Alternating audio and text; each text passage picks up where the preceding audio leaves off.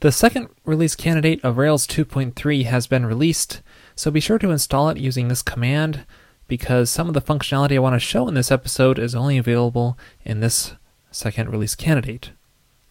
So in this episode, I want to show you some miscellaneous additions in Rails 2.3. Some of these are smaller things, but they're still very helpful. First off, I want to show you how to perform a find in batches. So we have a product model, and we can see that it currently has 25 records.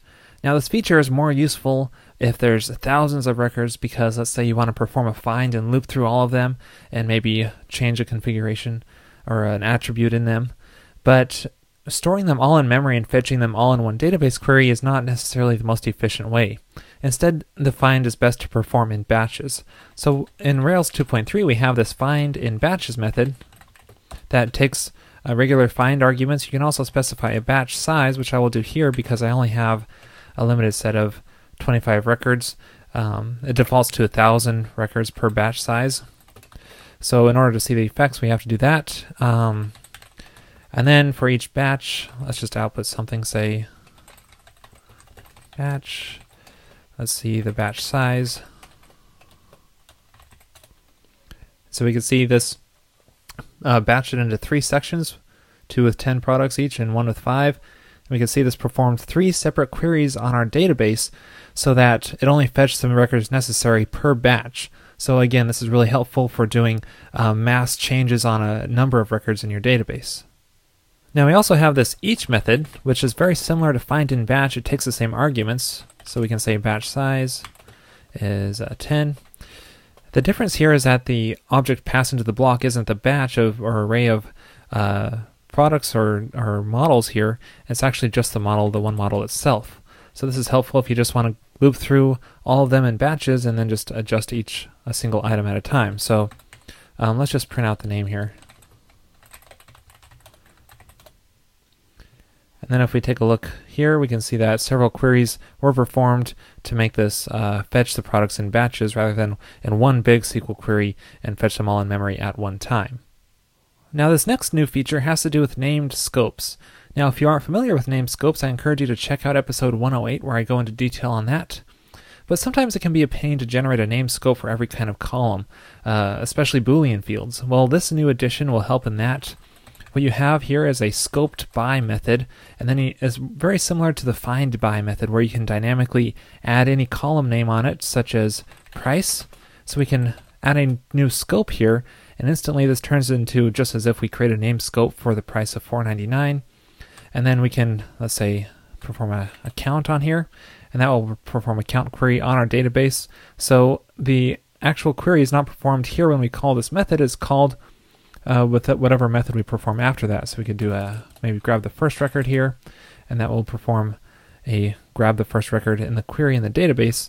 So this portion acts just like a named scope, except that it's dynamically generated. And we can also chain those as well. So find by category ID, and then we can just grab the first record with that category ID and that price dynamically generated through scopes. Pretty helpful. Now that leads us nicely into our next new addition called default scope. It's basically a way to set a scope which is going to be global throughout the model, and basically pass any kind of find options you want. So we could say default scope instead of our model class, and then pass in, let's say, some conditions. Just to demonstrate this, I'm going to pass in a price equals $4.99.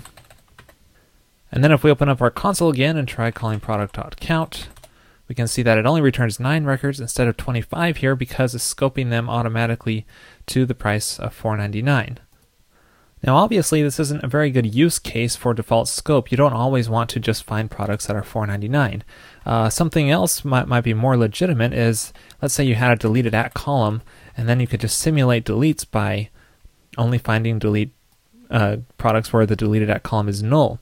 So that way, if you want to delete a product, you just set this deleted at column to the current time, and then it will no longer be found in any kind of searches automatically, so you can basically do a safe delete instead of deleting a record completely from the database. Even this is I don't know if it's fully a good practice for default scopes. I think it's pushing it a little bit in my book. But that's the best example I could come up with for conditions. Something much more useful, I think, is an order option, where you could say maybe you have a position column in here or a name column and just want to always order by the name column by default. This might have some performance problems if the ordering isn't important to you on some certain queries, but I do think that this is a more legitimate use case for default scoping. Moving right along, this next method I want to show you is called try, and this is added to all objects in Ruby in this version of Rails. Now this one is also somewhat controversial, but let me show you how it works first. Let's say I want to find a product by a certain price, find by price, $4.99, and let's say I want to grab the name of that first product with that price. Okay, that works, but let's try it for a product for a price doesn't exist.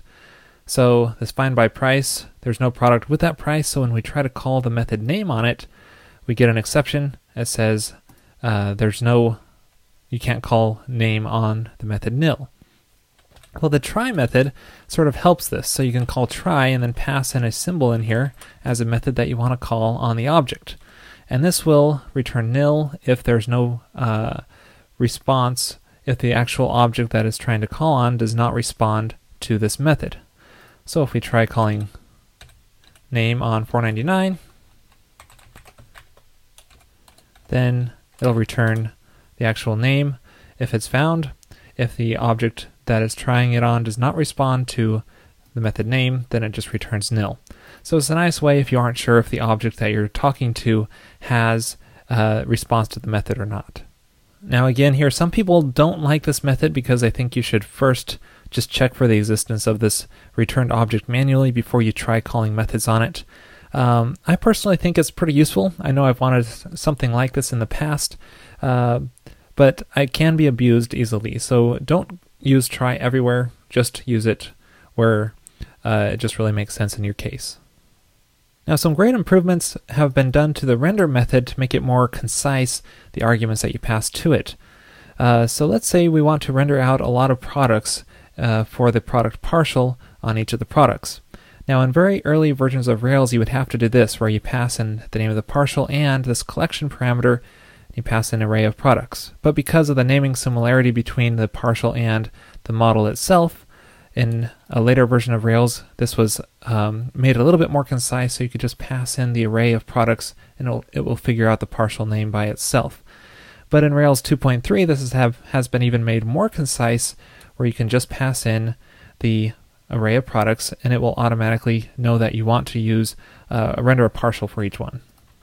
Again, same goes for if you want to just render one single partial product, you can just pass in a single model to it and it will render that partial. But that's not all. The render method has also been made more concise in the controller as well. So let's say you want to render an action, something that's quite common, an action template. You can just take out that action option now and just pass in the name of the action to the render method and it will know what you want. If you pass in a slash in there, so let's say we say products/edit, this will render out the products, if I spell it right, edit template instead of the categories edit template. So that's a nice way to render out another template from another controller. Well, this episode concludes our series on Rails 2.3 additions. Now I encourage you to check out the release notes, which has a lot more information than what I was able to show you in this series, some more additions to some new features that are really welcome, but I haven't shown here. So I encourage you to check this out. I'll post a link in the show notes. Now one of the major new features is on nested models inside of forms, and that I did not cover in an episode yet, but I will be covering it in a future episode. It's just not yet because I need to do some more research on it. Anyway, I hope you've enjoyed this series on Rails 2.3. This episode is sponsored in part by Sifter, a bug and issue tracking application designed to be inviting to even the least technical team members and clients. Check out sifterapp.com for a free 30-day trial. Also sponsored by Pragmatic Screencasts. They offer high-quality screencasts on a variety of subjects, including Ruby and Rails. Check them out at pragmatic.tv.